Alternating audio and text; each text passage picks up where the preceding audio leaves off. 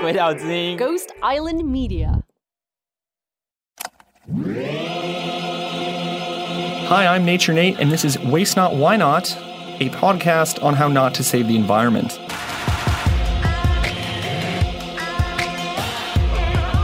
I'm an environmental researcher based in Taiwan. I work on energy, ocean, and waste issues. It's our first episode of 2020. It's almost Lunar New Year. And we got gifts for everyone. Don't worry, I already know what you wanted. It's a carbon offset. You get an energy efficiency lighting system in Indonesia. You get a tree planting scheme on a cocoa farm run by a really nice lady and her son. You get a Mongolian clean cooking stove. You get some windmills in Sweden. You get a orangutan rehabilitation program, and the orangutans are treated really well. Carbon offsets. The gifts you didn't know you wanted? It's okay if you didn't get me anything.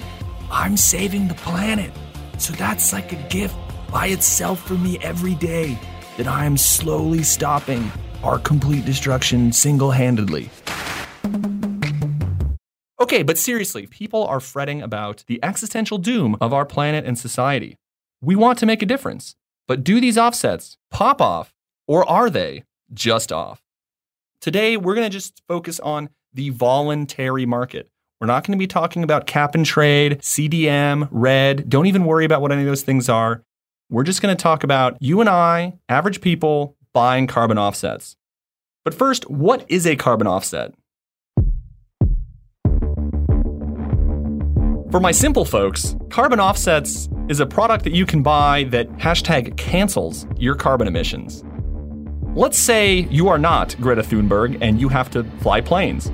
You can pay some money to someone to go plant trees to absorb the carbon and to make up for all the emissions. You are personally responsible and you are too lazy to take a boat or train. The first popular headline-grabbing case of carbon offsets was when British Airways offered them for their flights in 2007. When you buy a carbon offset, you are canceling out the emissions that you make by essentially paying someone or something else to absorb that equal amount of carbon. One common way is through reforestation or through planting trees. Trees are made of carbon. Trees pull carbon out of the atmosphere. It's very obvious.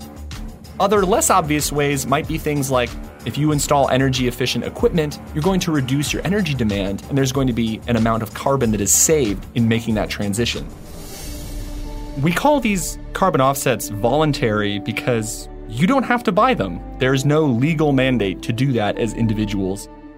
The thing to do before you buy an offset is to calculate your carbon footprint to figure out how many you need to buy. During these carbon offset quizzes, they ask you, do you eat beef? Do you eat pork? Do you eat chicken? Each of those different types of animal that you consume, or lack of animal you consume, is going to have a different carbon consequence.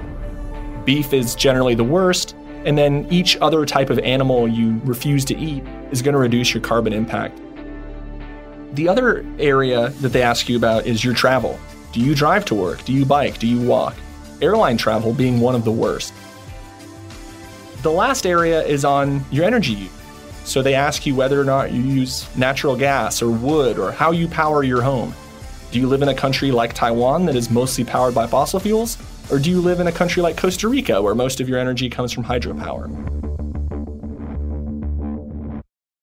Okay, now I'm going to get very personal with you guys and answer some very private questions about my carbon footprint. To get started, I just Google carbon footprint calculator. We're now at calculator.carbonfootprint.com/calculator.aspx. They give you a country option. They actually let you pick Taiwan, Republic of China, which is something I almost never see. Okay, enter your consumption of each type of energy and press the calculate button. How many kilowatt hours of electricity do I use? I'm just going to put 200. Sounds right. How much heating oil do I use? That's definitely 0 because Taiwan's hot. How many metric tons of coal do I use? How much liquid propane?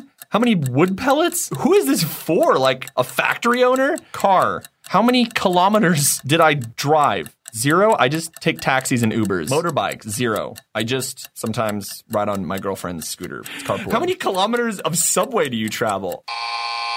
this is functionally impossible. I don't understand how anyone, except for the most data-driven, self-reflective person, you could figure all this out. But for most, they're probably not workable. However, there is a calculator that I do like called the Global Footprint Network. And if you want to play along, you can go to www.footprintcalculator.org.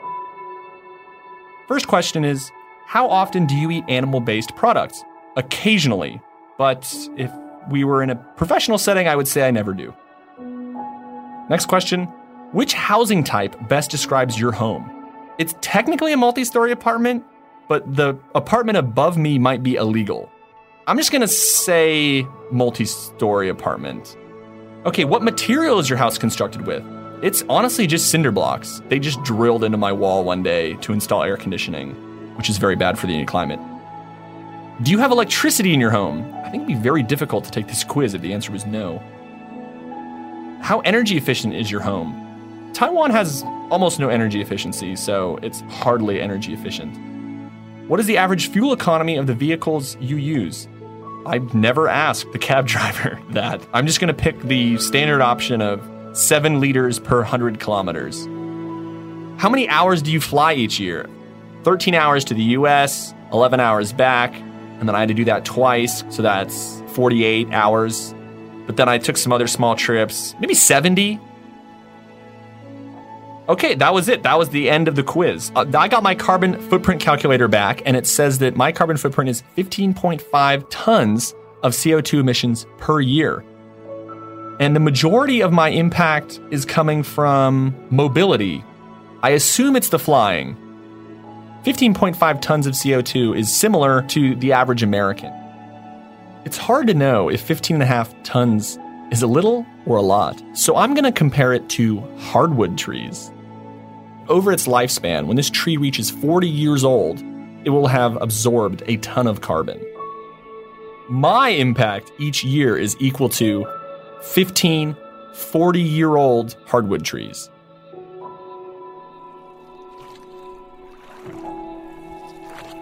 Papa, why do we have to row our boat to school every day? The teacher says we used to drive in these things called cars. Well, my son, I did not really want to pay more than $10 a year to stop climate change. That's like a month of Netflix.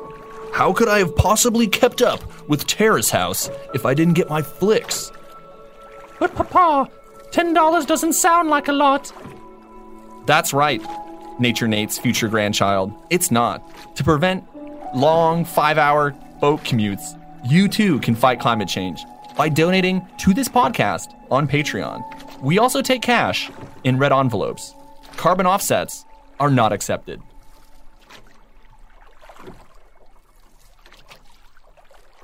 First, you calculate your footprint, so then you know how many offsets you need to buy.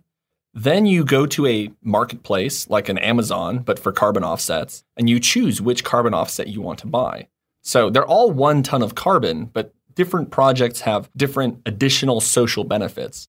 One way to think about this is to think about each ton of CO2 you emit per year as like a ticket at a carnival, and you can cash it in to help different people all around the world. When people ask me how to offset their carbon, I generally refer them to the gold standard. A consortium of NGOs set this up, but basically it's a high standard, a gold standard, if you will, of carbon offsets. And they have many different types of carbon offsets, and they're all verified. If you want to offset your carbon, like any good capitalist, you want to find the cheapest way to offset your carbon. I'm looking for those carbon bargains. Okay, we want to find the cheapest carbon offsets. So, indigenous reforestation, that's $18 a ton. Safe water in Rwanda, $12 a ton. Solar cooking for refugee families, $15 a ton. 11, ooh, what's 11? Climate Plus portfolio variety of projects. Okay, that's like the $2 chuck of carbon offsets. They just take all the good offsets from last year and put them into a bin. Ooh, 10, okay, here we go. Here's a tip. Scroll down for the cheaper offsets. Okay, 100 megawatt wind power project, $10. Seems like a lot of the energy projects are cheaper and helping people is more money. Can't imagine why that would be the case. You might think that I'm being sarcastic or insensitive by trying to go through these projects and find the cheapest carbon offsets possible, but it gets at something that I find really uncomfortable with offsetting carbon. Offsetting your carbon in this way, in this e-commerce style, feels like a gamification of environmental destruction. It feels like golf. It's like carbon climate golf. You want to have a score of 0, and you need to acquire points in the most efficient or maybe the most socially impactful way of doing that. Are carbon offsets a waste? If we were at a party, I would say yes, carbon offsets are a waste. The incentives are misaligned. If I offset all of my carbon, that is not creating a disincentive for my, let's say, local power company to using coal. They don't care because I'm offsetting their emissions. If I am eating beef and I want to offset that, that doesn't change how the cattle industry works. That doesn't change their carbon emissions. Getting carbon offset certification can be extremely expensive. One case that I'm reasonably close with is about wetlands in Myanmar. It costs $500,000 to certify that entire forest.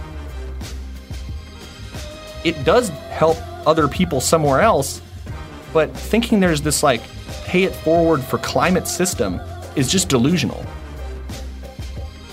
Helping vulnerable communities adapt to climate change, or helping communities that have serious air pollution or conservation challenges, helping them deal with those problems and giving them alternative sources of funding is good.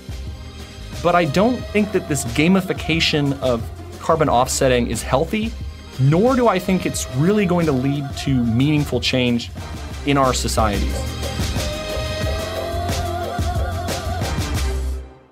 Earlier, I made a joke that I don't emit carbon from cars because I take Ubers and taxis. That was obviously a joke, but what I'm getting at is that the scope of our emissions, if I take an Uber, is that Uber's greenhouse gas emissions, or are those mine? If I eat a steak, is the steak my greenhouse gas emissions, or are they the cattle ranchers? Am I truly responsible for the power grid in Taiwan when it's run by a government agency that has refused to develop renewable energy for the entirety of its production? Maybe, but is my only recourse then to buy offsets? And does me buying offsets lead to any changes in that utility at all? I'm not saying that offsets are futile, but they don't lead to systemic change. They don't lead to community change. They may not even lead to your own personal change. If you know that it only costs you $10 to fly across the Atlantic, maybe that's okay. But what happens if it costs $100, $200? Then the airlines will change. Then everything will change. So I don't judge people for buying carbon offsets, nor would I tell them not to buy them, but I think that they should be aware of what they're buying. You can buy a carbon offset if you're having a bad day and you want that immediate fix of feeling better. You can feel like you're pushing a button, doing something, putting your money, voting for the world that you want. My belief is that individuals should not be offsetting their carbon. Companies, governments, institutions should be offsetting their carbon. When we put the burden on the individual, we are avoiding putting the responsibility on the emitters of carbon. That's why we need real change, like a carbon tax. As like an environmental researcher, you're expected to tell someone the honest state of the world, and then you're also supposed to somehow make them feel better.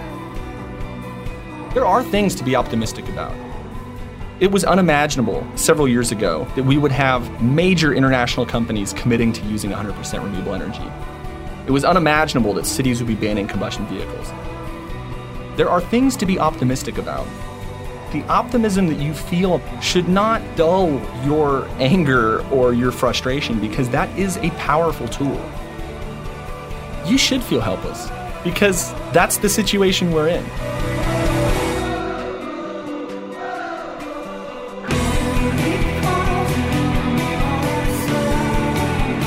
This has been the Waste Not, Why Not podcast.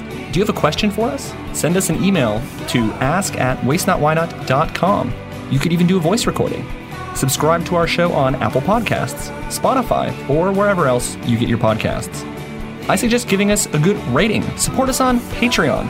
We are Waste Not, Why Not on Patreon and Facebook, and Waste Not Pod on Twitter. This has been a Ghost Island Media production. I'm your host, Nature Nate. This episode was produced and edited by Allison Chan with Yu-Chen Lai. Our executive producer is Emily Y. Wu. Brand design by Thomas Lee. We recorded this at MyCoin, a Bitcoin exchange based in Taipei, Taiwan. Thanks for listening. Bye-bye.